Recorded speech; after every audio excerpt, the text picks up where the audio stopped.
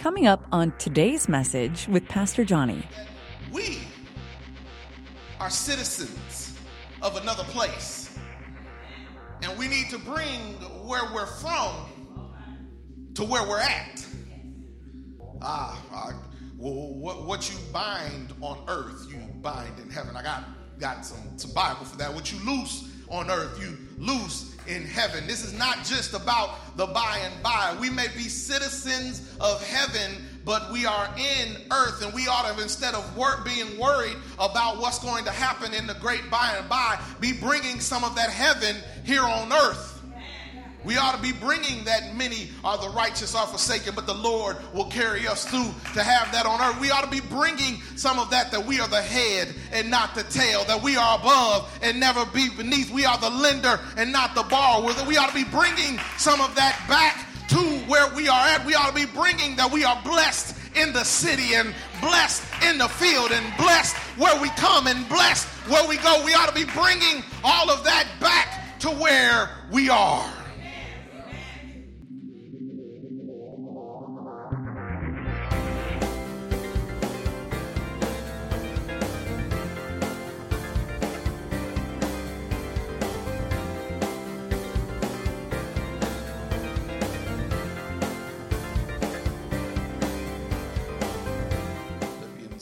Starting with the 17th verse,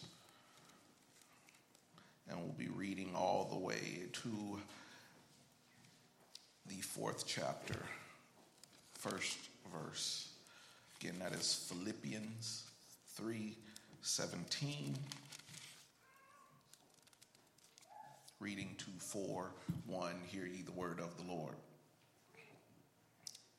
Brethren, join in following my example, and note those who so walk as you have us for a pattern. For many walk, of whom I have told you often, and now tell you even weeping, that they are the enemies of the cross of Christ, whose end is destruction, whose God is their belly, whose glory is in their shame, who set their mind on earthly things. For our citizenship is in heaven, from which we so also eagerly wait for the Savior, the Lord Jesus Christ, who will transform our lowly body, that it may be conformed to this glorious body, according to the working by which he is able to subdue all things to himself. Therefore, my beloved and longed for brethren, my joy and my crown, so stand fast in the Lord, beloved. God's word for God's people, and God's people said amen. Amen. You may be seated. For the time that is ours to share together, I want to talk a little bit about frontier Christians. Frontier Christians. The frontier is a place that makes me think of dusty, gun-toting adventurers and cowboys riding off into the unknown, uncharted land. Since the days of Lewis and Clark, Americans have been fascinated with the frontier and pushing out our boundaries. The past popularity of movies and TV westerns is just one thing that shows us that we love adventure and we are always looking for a new frontier. I grew up loving to watch Indiana Jones. It's one of my favorite movies as a child. My grandfather used to watch a lot of westerns. Didn't matter what was on TV. If it was a western, he was watching it. Cubs baseball and westerns. You can walk by any retirement community, any nursing home, and I'd be willing to bet, I'm not a gambling man, but I'd be willing to bet that some Gunsmoke or some Bonanza is going to be on a TV somewhere in that home. And it's not just for our seasoned saints. Some of our less seasoned saints find popularity in that. One of the most popular games out right now is called Red Dead Redemption 2. And that's about somebody dusty and cowboy-like out on the wild frontier. And for the younger folks in the audience, any of y'all want to smoke, I'll give you my gamer tag after service and you can get this work.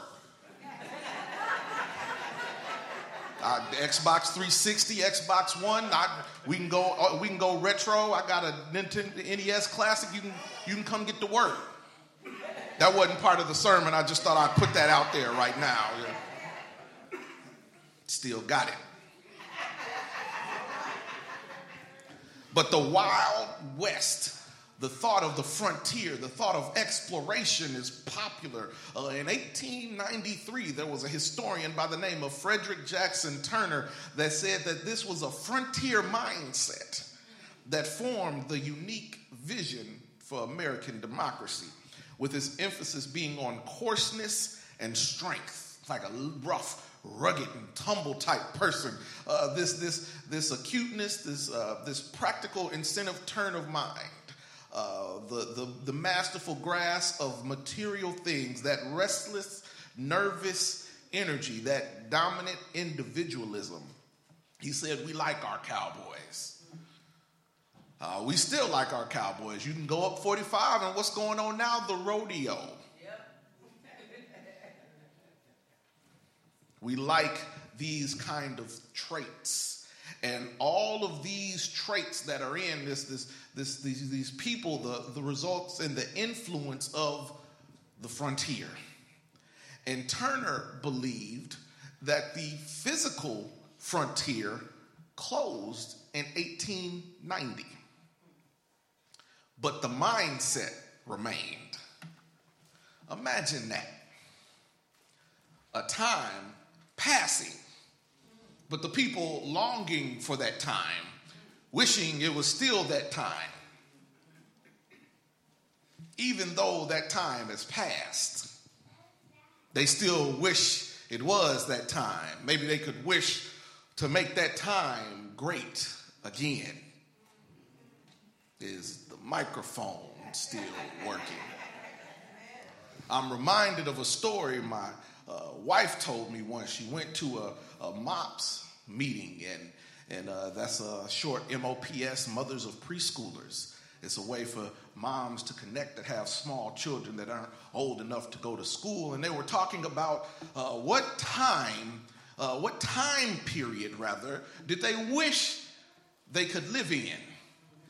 And everybody around the table was talking about wanting to live in the 20s and the 30s and the 40s and the 50s and all of these time periods back in those they wanted to live back in the 1800s and all of these times back then. And it got around to my wife.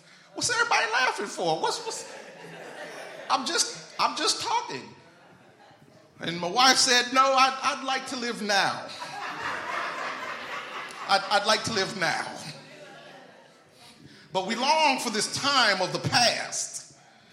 And we continue to push that mindset. In fact, we put that frontier mindset on other things. There's the last frontier of the Alaskan wilderness, and there are those who go deep sea diving in submarines and everything because they want to go to these uncharted areas. They want to discover something new. And for my Star Trek fans, Captain Kirk would say at the beginning when the show came on, space, the what?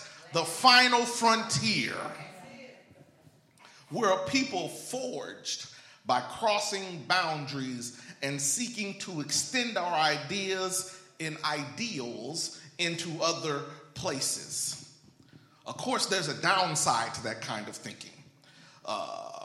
We've come to understand that the doctrine of manifest destiny, which emerged as a belief of the expansion of the settlers across America, would erase the frontier and remake the continent into our own little paradise, or their own little paradise. From sea to shining sea. You step on one side of land from the ocean and you think that you own that land from this ocean all the way to the next ocean. And the problem with that thought and that kind of thinking is that sometimes one person's frontier is somebody else's home. You might discover someplace, even though somebody else discovered it long before you. And then there are people still living there. And this one person's frontier, being somebody else's home, produces what conflict and gives birth to sad historical consequences. America's own frontier expansion came at the expense of Native Americans who consider themselves citizens of the land. It's little wonder that the colonialism and the frontier expansion have negative connotations in the 21st century.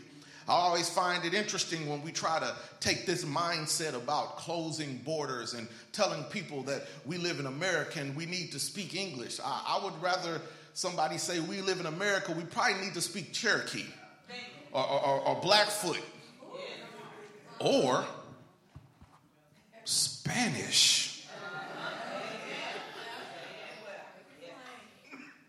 We live in Texas. The people who were living here during that time did not cross the border. The border crossed them. This was Mexico one day, and then the next day they woke up and it was Texas. Check. Is the microphone still working?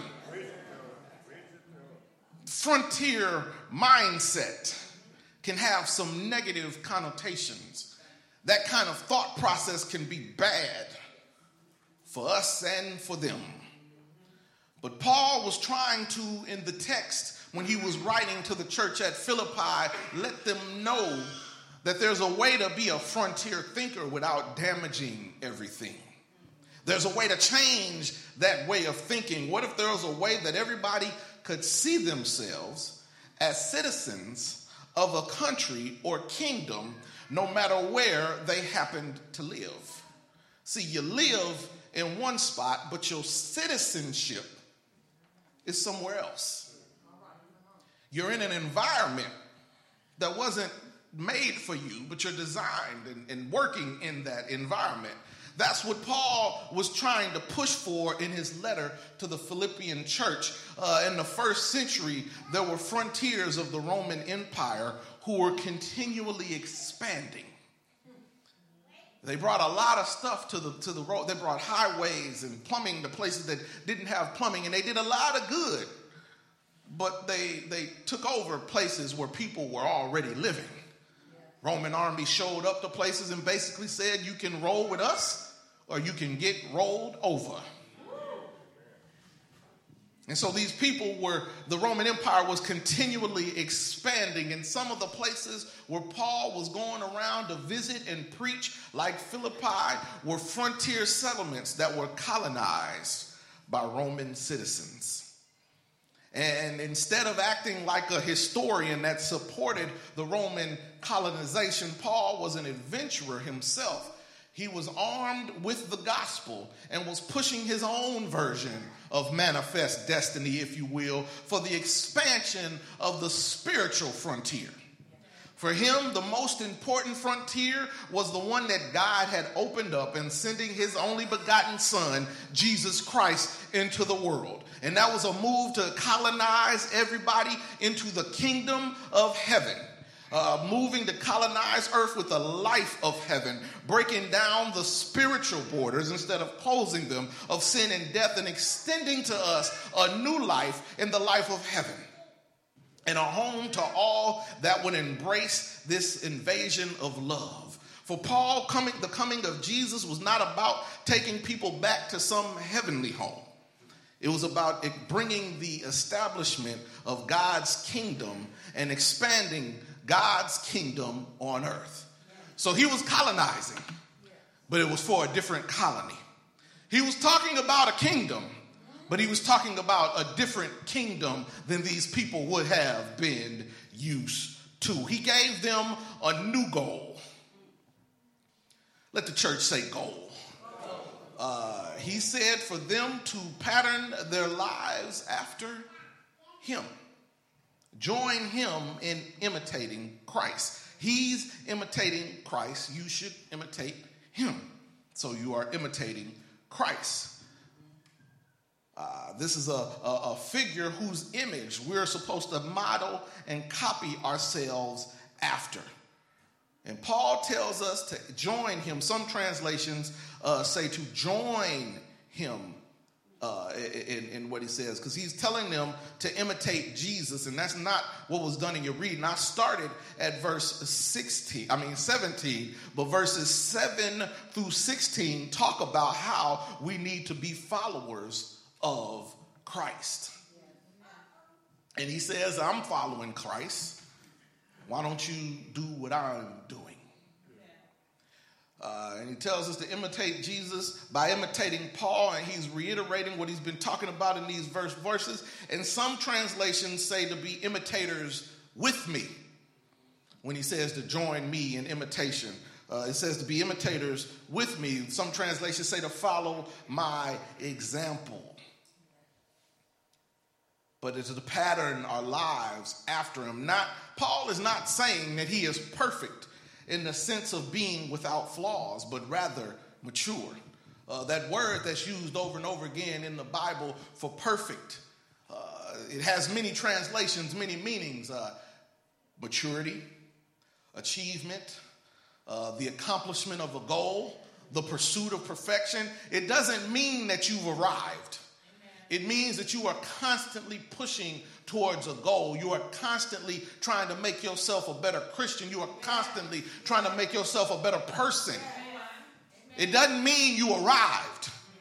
It means you're working towards that goal, and you're not going to stop working towards that goal until you are finished with your race. He's not saying he's without flaws. But that word is also the Hebrew counter, when it talks about imitation, the Hebrew counterpart for the word that's used also means to walk with. Walk with me. Imitate me. Pursue perfection with me. Be like Christ with me. Grow in maturity with me. Join me in this example, because the example is not Paul. The example is Christ. And then he says there's a command. Let the church say command. He talks about joining in and following examples and doing things with me.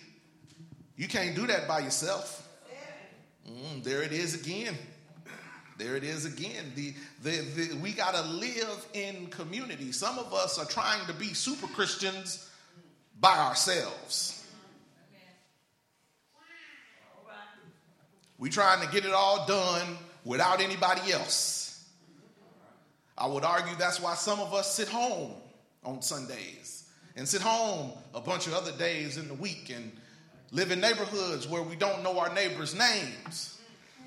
Because we all trying to do everything by ourselves. But the Bible tells us time and time again, behold how good and how pleasant it is for brethren to dwell together in unity. How can two people walk together unless they agree? Love the Lord with all your heart and all your mind and all your soul, and love your neighbor as yourself. Take care of the widows and the orphans, that your religion can be pure and undefiled in this world. When I was hungry, you fed me. When I was naked, you clothed me. When I was sick, you came to visit me. All of this thing, all of these verses and all of this stuff that we call in Christianity involves us working with other people. The Great Commission tells us to go out into the world and make disciples and baptize them in the name of the Father, the Son, and the Holy Spirit. You're going to be a believer, you're going to have to deal with some people. And sometimes you're going to have to deal with some people that don't think like you. You might not even get along with them at first. But join with me, imitate with me, walk with me. The command is to be out in community. See, we can look at the Bible, and these people in the Bible, they're distant. Thousands of years ago. It's words on paper. It's a high ideal. We can think about that and say, that's good. It's a whole lot different when we got to walk it out. It's one thing to say love your neighbor. But it's a whole nother thing to actually love your neighbor, as in the one that you can see their house when you walk out to get the mail. That's whole. See, when we read in the preach, pastor, oh yeah, that's good ideals, and then go somewhere to eat afterwards, and these is great. But the actual practical application, actually dealing with some of those people, that's messy. But Jesus did it, and we call ourselves followers of Jesus, so we ought to. We look at these people in the distance, and it's a different time with different problems, and we allow ourselves to make these people our personal saints and give us strength. But don't take us into the harder demands of living as children of God. Paul doesn't point to anybody when he talks about these things. He points to himself and asks for us to walk with him. He points to the community. He's writing this letter to a church. He started the church. He got the church going, and he went somewhere else to start another church, and he wrote a letter back to them about how they're supposed to be acting. We ought to be working together. He points us to the community as it struggles to live according to the mind that was in Jesus Christ. And the community is never a perfect community. He's writing these letters to church folk because church folk ain't getting along. Not the church folk are unique. Folks on the job ain't getting along. Folks in the frat ain't getting along. Folks at the NAACP ain't getting along. Folks at the house with the same address ain't getting along. And so this community is struggling to understand how faith is lived in the world in this particular context. And Paul holds up this struggle as a way of right living. Engage in the faith, in the messiness of life. He says not just individually, but as a community. Look to those in your own community, your neighbor, your friend, maybe even someone you don't particularly like, and learn from them the way in which they struggle to live in faith and community as well. It's messy. You know, way back in the day when I used to play football at Indianapolis North Central High School, and then for about a cup of coffee at Prairie View A&M University, there was something that I did not like to have at the end of practice. That was a clean jersey. Because if you had a clean jersey, I played running back, which meant I had to run the ball, I had to block, I had to go catch, I had to do I had to get dirty every now and again. If I had a clean jersey, that means I didn't get in. If I had a clean jersey, that meant I didn't touch the ball, because even the ball was dirty. You get a little soot on your hand, put it on. We had white jerseys too. We can't be trying to walk through this life with clean jerseys.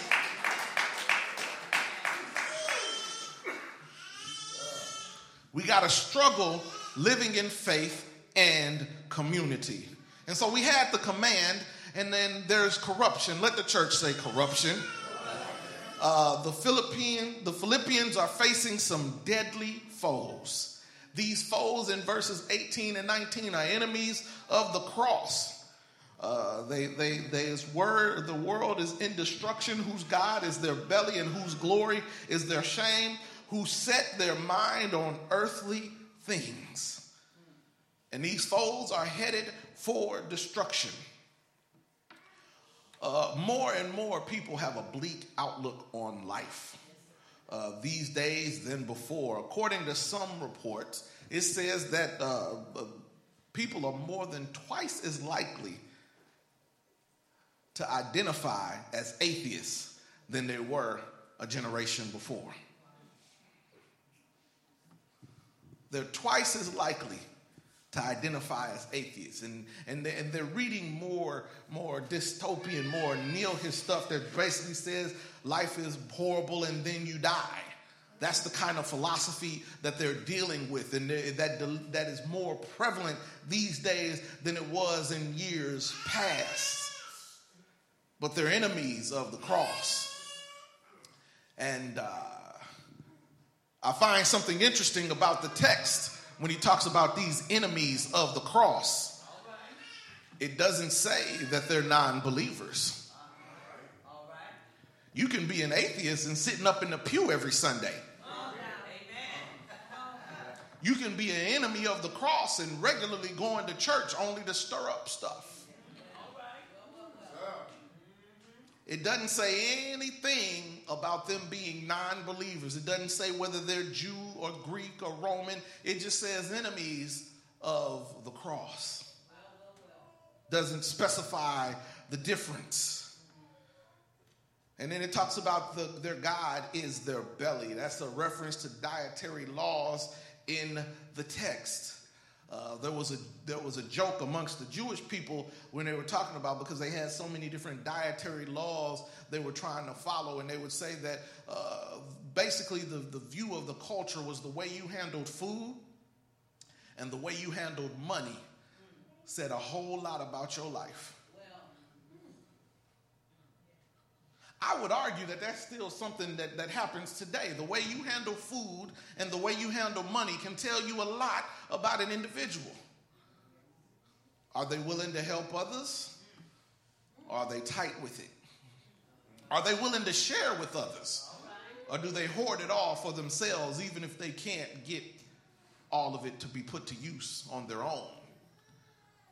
Do they continually spend or eat things that are bad for them because they like the way it makes them feel?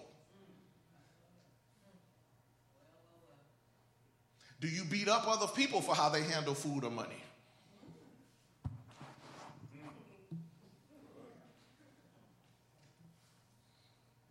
And so when he talks about their God being their belly and these people being the enemies of the cross, they're basically saying that they're worried about these materialistic things and things that ultimately don't matter. And it's a contrast to one of the other verses in the text of Philippians that talks about being like Jesus, because Jesus emptied himself in order to come down and put on human flesh and live a life that we couldn't live and die a death that we couldn't die and become a perfect sacrifice for our lives.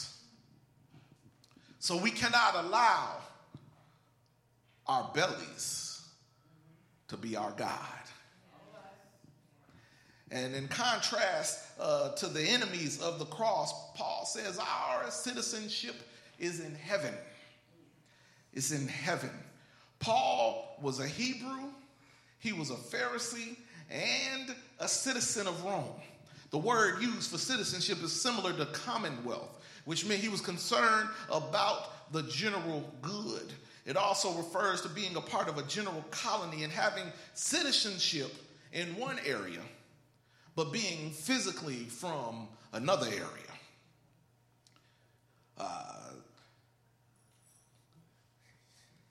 We live right now in Texas, but I would argue that there are a lot of us that are not from Texas. I happen to run across a lot of people who are either from, or at least they people are from, Louisiana.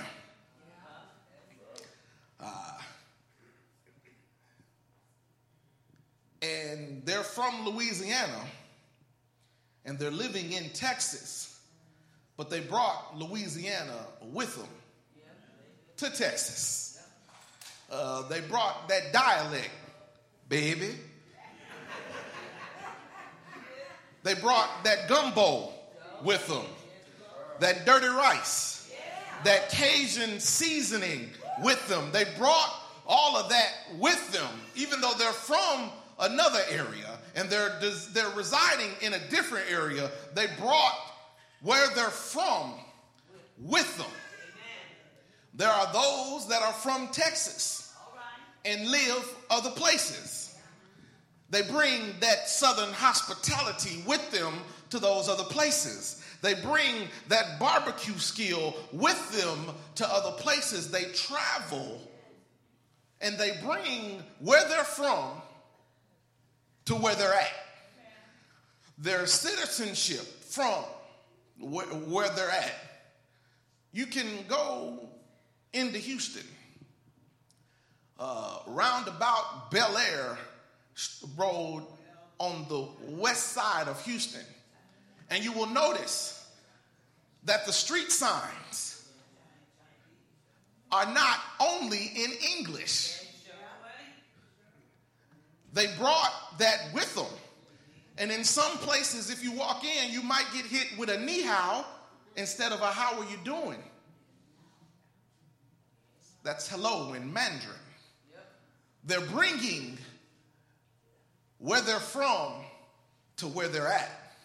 And they're bringing where they're from to where they're at because they don't want to forget where they're from. And they don't want to forget where they're from, and they want to bring some of where they're from to where they're at so that they can have a little bit of where they're from where they're at. They're having these kind of things, and I would argue that we are citizens of another place.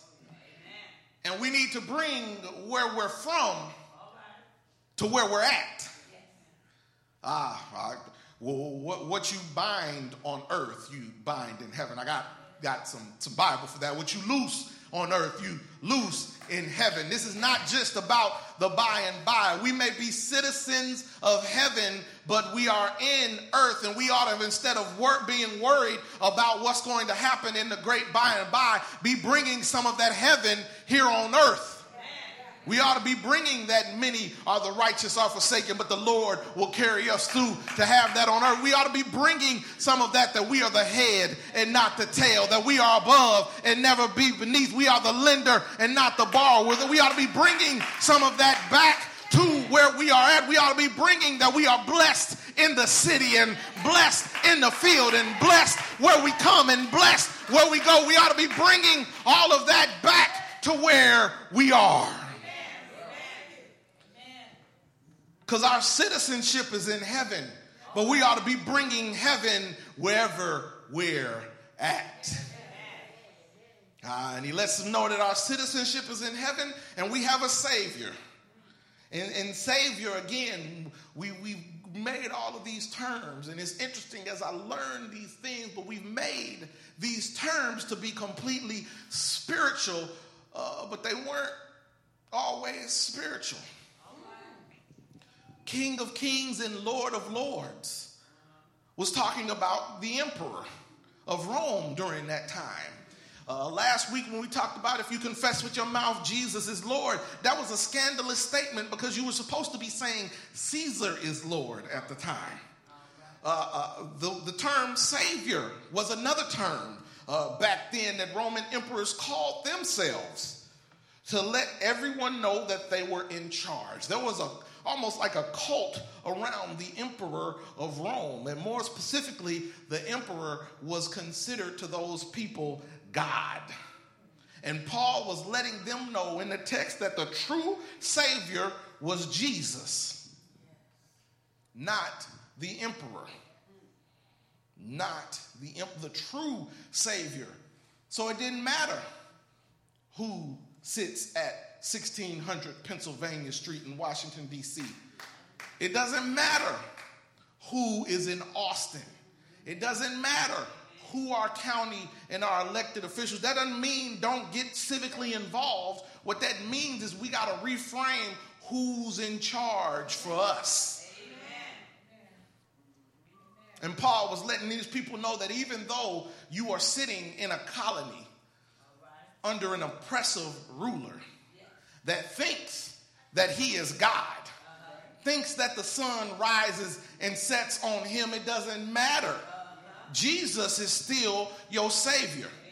So if we sitting in somewhere under an oppressive ruler who thinks he's God, it doesn't matter. Jesus is still our Lord.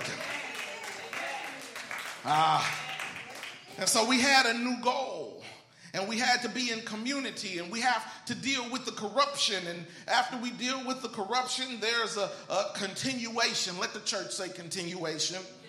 We are to keep pressing on. We are going to get a new home. We are going to get a new body. The corruptible is going to put on the incorruptible, and the mortality is going to put on the immortality. But while we are waiting, we need to stand firm. This is not a command, but rather a suggestion. This is not a suggestion, rather, but it is a command. Because you have a new goal, you need to stand firm. Because you have potential enemies to the cross around you, you need to stand firm. Because your citizenship is in heaven, but you need to be bringing heaven here on earth, you need to stand firm. Because you are going to get a new home, you need to stand firm. Because you are going to get a new body, you need to stand firm. And you are going to stand firm for a new joy and a new crown. You are going to stand firm because the battle has already been won. You are going to stand firm because you already have the victory. I read verses 4 and 1, but I like when we go all the way to verse 13 in chapter 4, because it says that I can do all things through Jesus Christ who gives me strength. He gave me that strength by what he did over 2,000 years ago. He gave me the strength to stand firm based on that hill called Calvary. He gave me the strength to stand firm in everything that was going on, because he took those beatings and he took that death and took all of my sins with him down into the grave. And he got up with all power in his hands. And because he lives and because he's coming back again, we can all stand firm. In the name of the Father, the Son, and the Holy Spirit, the doors of the church are open, and we invite you to come. Thank you for listening to this message. Be sure to subscribe to us on YouTube, iTunes, Google Play, Stitcher, or wherever you found this message. If this message blessed you, be a blessing to someone else and share it. Connect with Pastor Johnny on Instagram and Twitter, and be sure to like Faith UMC Dickinson on Facebook.